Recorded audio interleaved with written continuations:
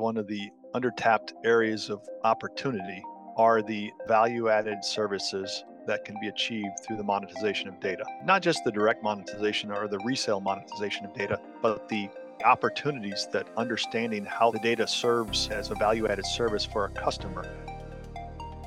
Welcome to Technovation. I'm your host, Peter High. My guest today is Todd Kackley. Todd's the Chief Information Officer of Textron, a 100-year-old industrial conglomerate that leverages a global network of aircraft, defense, industrial, and finance businesses to provide customers with innovative solutions, earning in excess of $13 billion in annual revenue. Todd has been in role for a bit less than half a year, but he's been with the company since 2008. He's held multiple divisional chief information officer roles across Textron before ascending to the global CIO post. I look forward to hearing more about his creative use of digital twins, his perspectives on the value one can derive from generative artificial intelligence, and the role his team is playing in forging a better connected business, among other topics we're sure to cover. Todd, welcome to Technovation. It's great to speak with you today. Great to speak to you as well, Peter. Thanks for having me. It's a pleasure. Todd, why don't we begin with your business, Textron? If you wouldn't mind just taking a few minutes and providing a bit more of an overview as to the business you're in, I'd appreciate that. Absolutely. I certainly appreciate you highlighting that we're a 100-year-old company. We just celebrated our 100-year anniversary this year, in fact.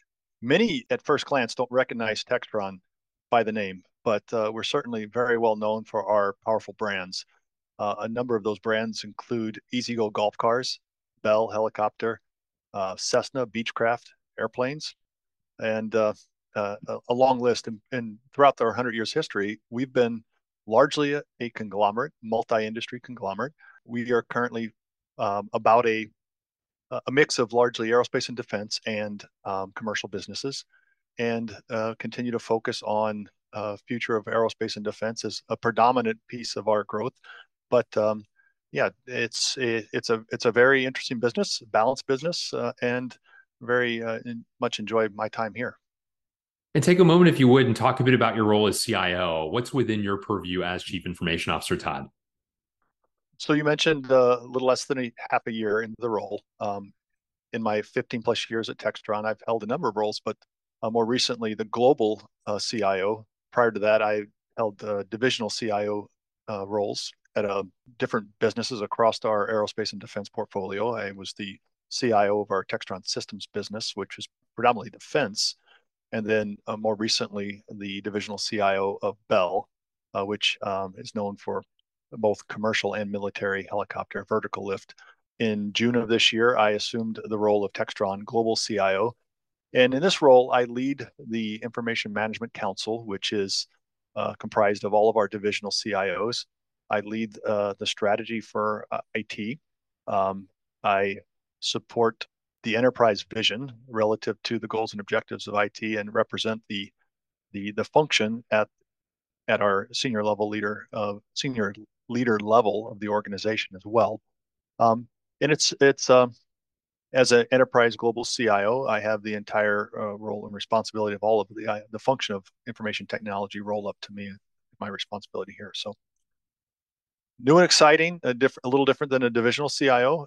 It's a mix of both supporting enterprise leverage and some of the shared services functionality here, and also providing a lot of the guidance and leadership to our IT strategies and talent strategies across IT at our business units as well. Yeah, great overview. And I wonder, you talked about that role you have in leading the Information Management Council, the various chief information officers at the divisional level. You were one of those multiple times over, of course.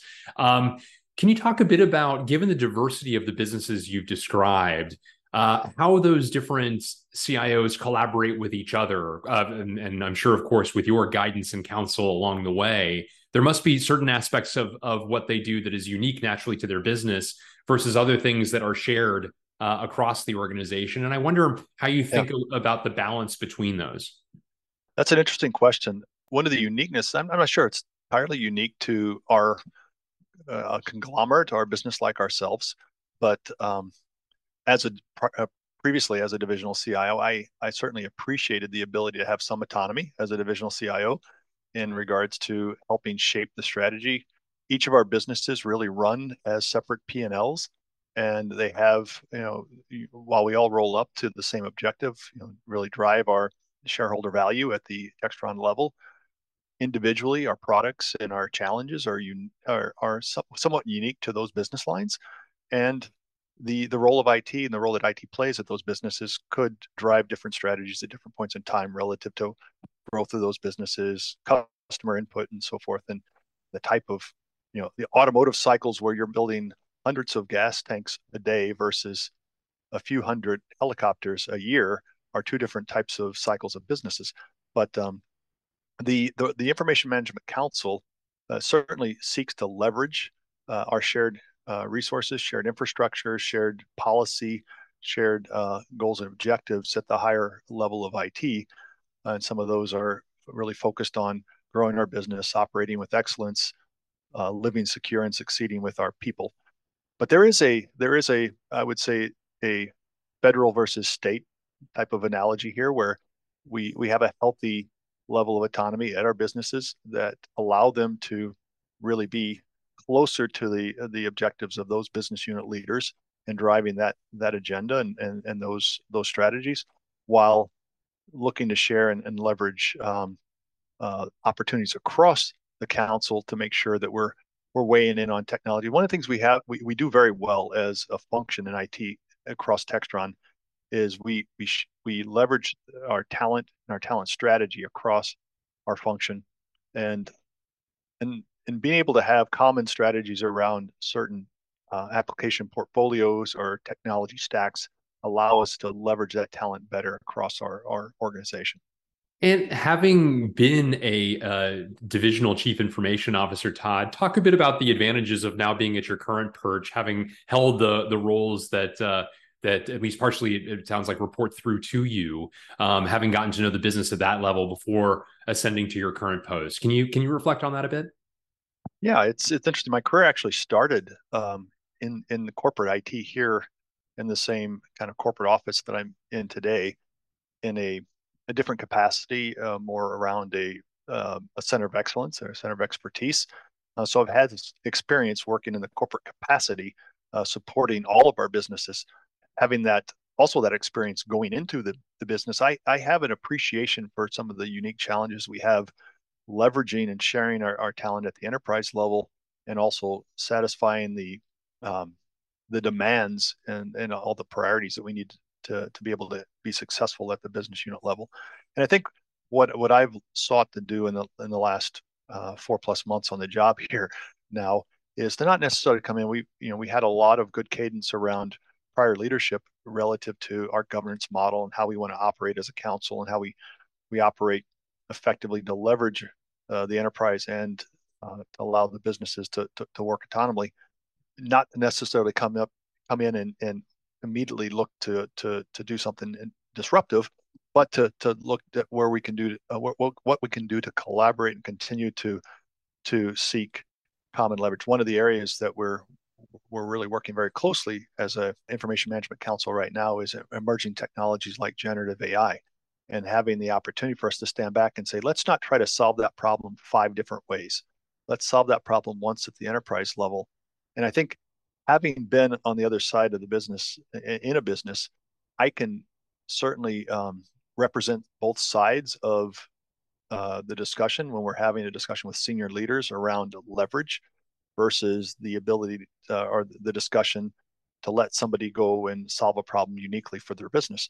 And I think most of the participants on the Information Management Council have also held roles in a corporate capacity as well. So that really makes us very agile and well versed to be able to collaborate well together. No, I appreciate that overview. Very interesting indeed.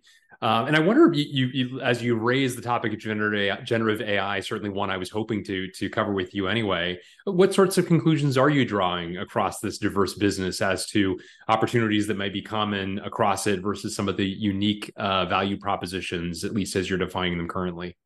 One of the common themes we're finding is everyone's definition of AI is different depending on who you talk to. And definitely with the emerging capability around generative AI, that's that's really changed the perspective or the dialogue or the discussion around what is AI. There's a difference between large language model and cognitive learning models and the ability to have a let's say, a Chat GPT type of experience securely internally within an organization like ours versus maybe a predecessor to that, machine learning and models. We've we're a technology company in its underpinning. We've got a lot of innovations. Autonomy. We've dealt with AI in our products, so we're not unfamiliar with AI. When we're looking at this next level of AI, I think some of the unique opportunities that we're seeing is certainly in the ability for us to bring information to individuals concisely and quickly.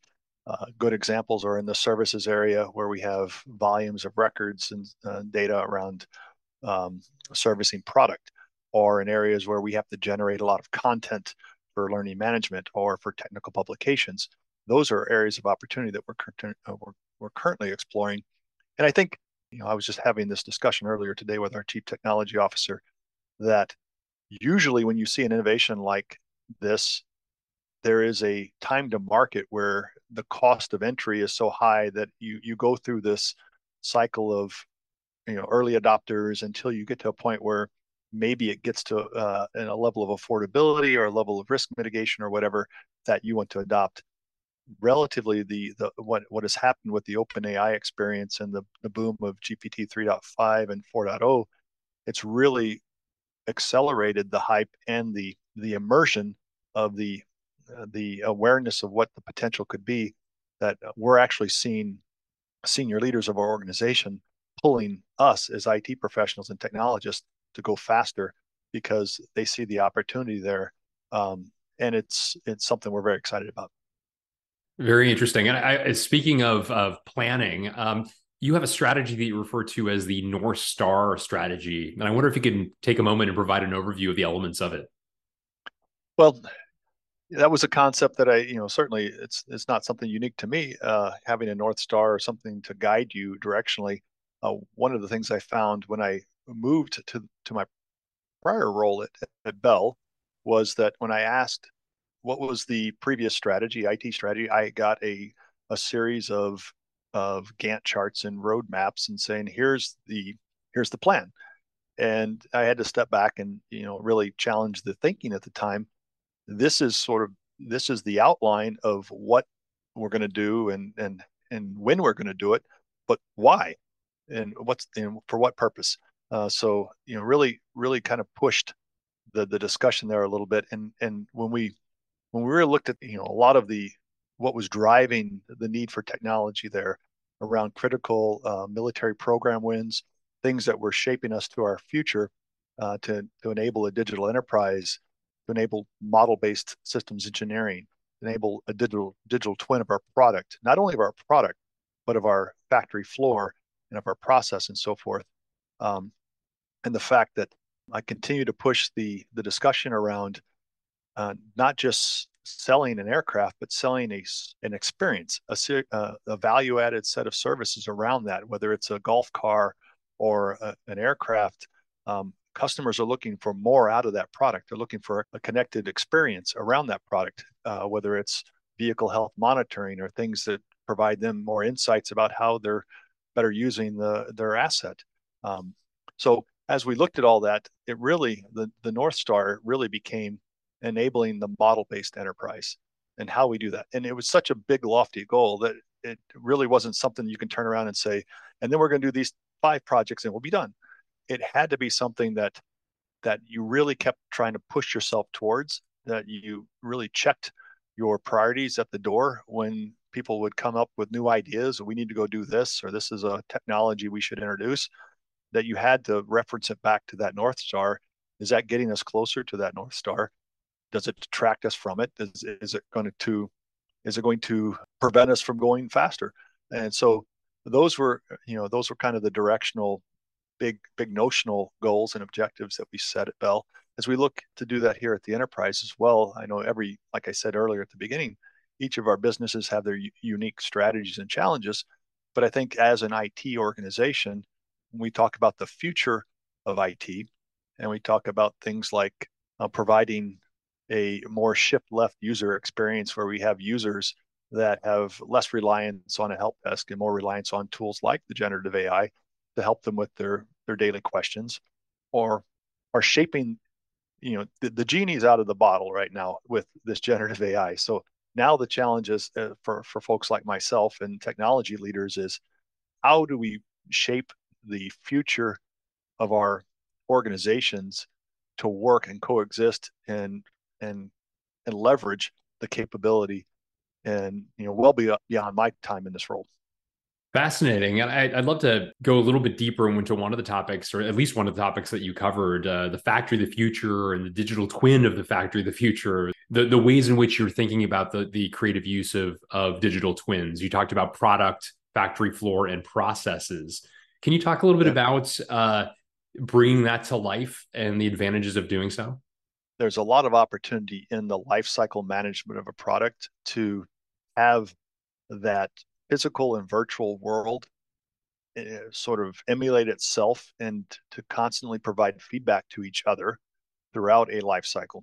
So whether that's in the design engineering, where you see a lot of simulation around design engineering to mitigate risk, to accelerate design life cycles, and largely to get through mitigating also the cost of a design life cycle by simulating things that you wouldn't necessarily have to do in a physical world if you have the right models, the right simulation algorithms, and so forth.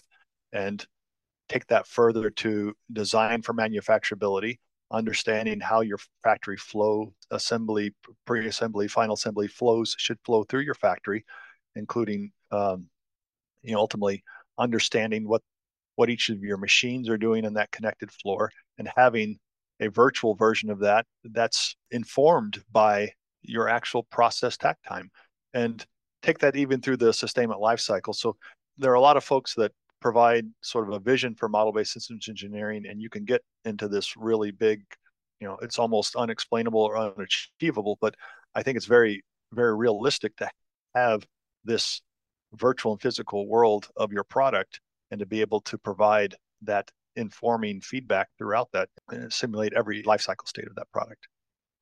And you've also spoken in our past conversations about the sanctity of the connected customer, connected products, connected business. Talk a bit more about how that's brought to life. What are some of the important ingredients in order to bring that to life?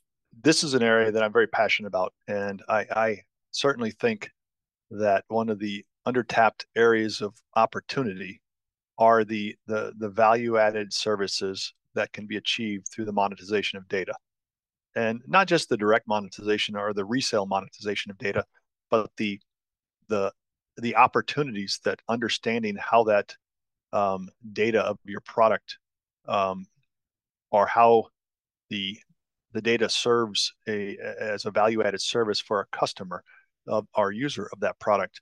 The some good examples, if you take some of our golf car experiences. EasyGo is a very well known brand. If you're a golfer and you happen to go to a golf course and you sit and ride in the EasyGo experience, and you have the GPS monitor that kind of shows you the course layout, and connects you to a broader experience in your own as a player on the course, and maybe connecting to your handicap and your app and everything, and connecting your Bluetooth device, and but as an owner operator of that fleet at the golf course, that's also informing them on how effective the battery life is performing, and how effective are those assets being used on the golf course.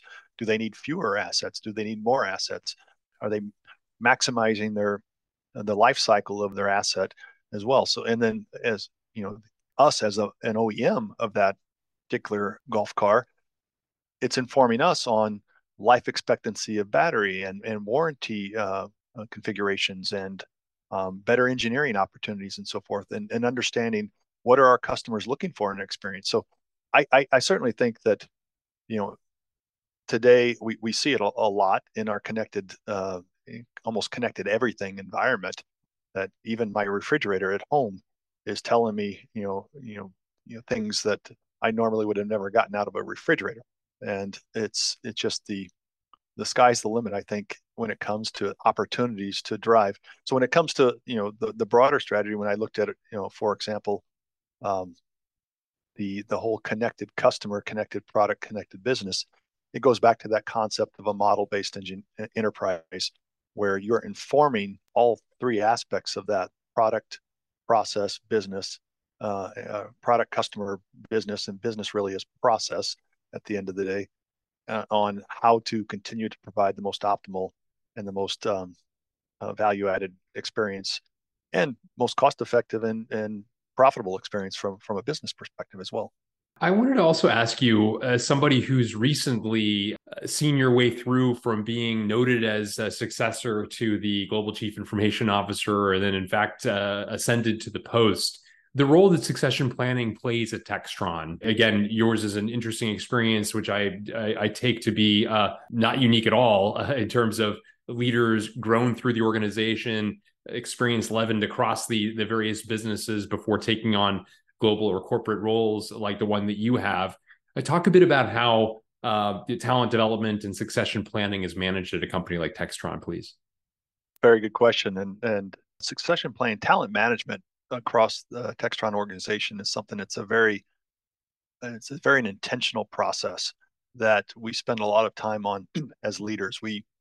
It's you know, we expect as leaders at least once or twice a year to have a talent management review with our senior leaders.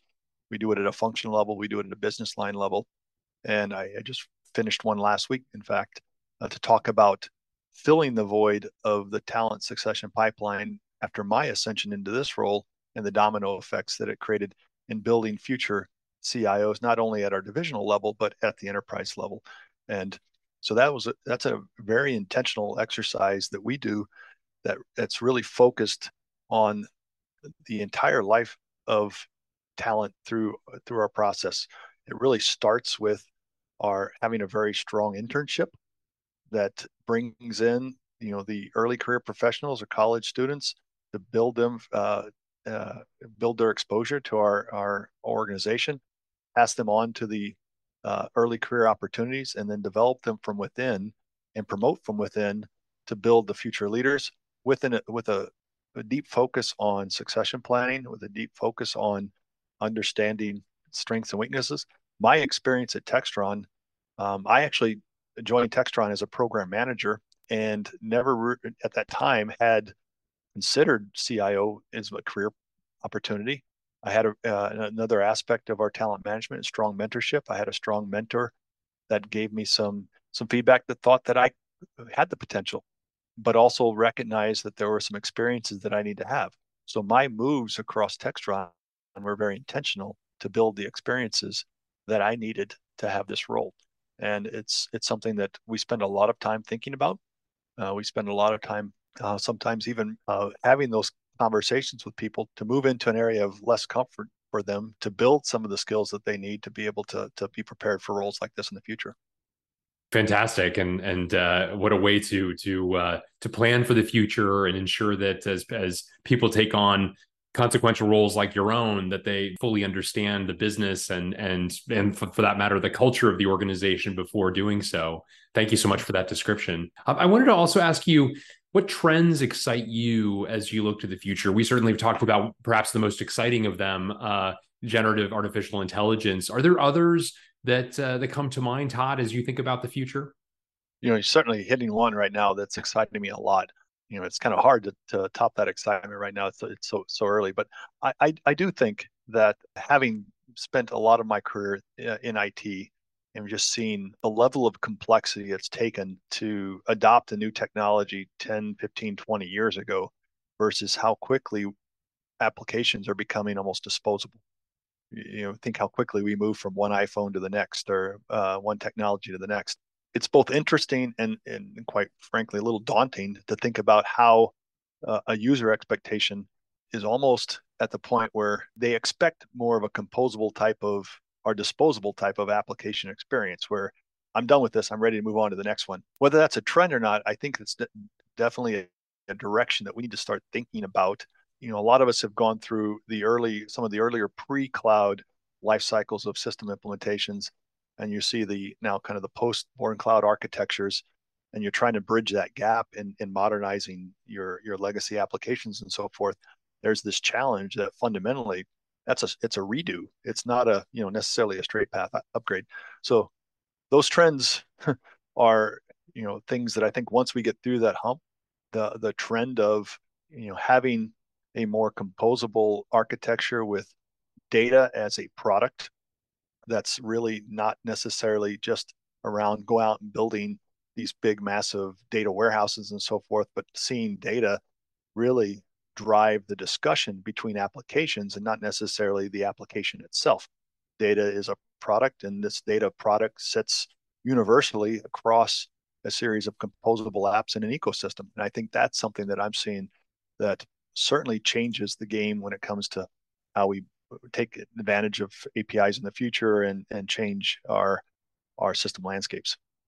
Well reasoned. I appreciate that perspective. Todd, I also wanted to ask you, now nearly half a year into your current post, as you reflect upon your journey to it, what have been some of the difference makers for you along the way? Surely you've just described one of the important factors, which is the talent management and succession planning that you took advantage of, by virtue, of course, of your skills and having earned it. But I wonder what else has been kind of a secret to your success on the pathway up to a global chief information officer role like the one you currently have. I think it's important. I'm actually by degree not a technology major, but a business major. So I often tell people my title is VP and CIO. It's VP first because I'm a business leader, and CIO second because I'm a technology leader. And I think that's important in the role of a CIO. You can't just be the one always sitting there talking about IT as the agenda. You have to really understand how you're making a difference on the strategy of the business and outcomes. Outcomes matter. I find, and maybe I'm different than some of my peers in industry, when I'm in the leader discussions, I'm not there to talk about IT metrics. I'm there to talk about really how we're moving the needle on delivering more aircraft faster, how we're changing the efficiency of executing our integrated supply chain operations. And that's the discussion. And the technology is ultimately how we get there and how we do that. And we need to be good stewards of the use of that technology and not just go chase technology for the sake of technology. I think another key piece of that is having that business acumen sense to be able to understand the numbers and understanding, because we get a lot of pressure. And I don't think I know a CIO that's told me I have an unlimited budget. And I think all of us are subject to cost pressure and so forth. But it's really a value discussion that we need to be having, and continue to drive that level of discussion around the opportunities. It is a good time to be a CIO right now. I often tell friends, and they ask about, what do I like about the role? It's a great time to be a CIO because I think most organizations realize that technology is now a key enabler, and it's growing. And certainly part of that success is being able to not necessarily just focus on technology for the sake of technology, but really having a business mind around how we execute and operate technology and challenge certain norms as well. That's really emblematic of the increasing level of prominence of the technology organization to rightfully stand beside all other business functions. And I can certainly understand why that business background has served you so well, Todd. Thank you for that reflection. And thank you, Todd Kackley, more generally speaking, for a dynamic conversation reflective of what sounds like a very interesting period in your career and some very interesting areas in which you and the team are focused to continue to digitize the business and find new pathways to value with technology. Really appreciate the terrific conversation. I enjoyed it as well. Thank you for the time.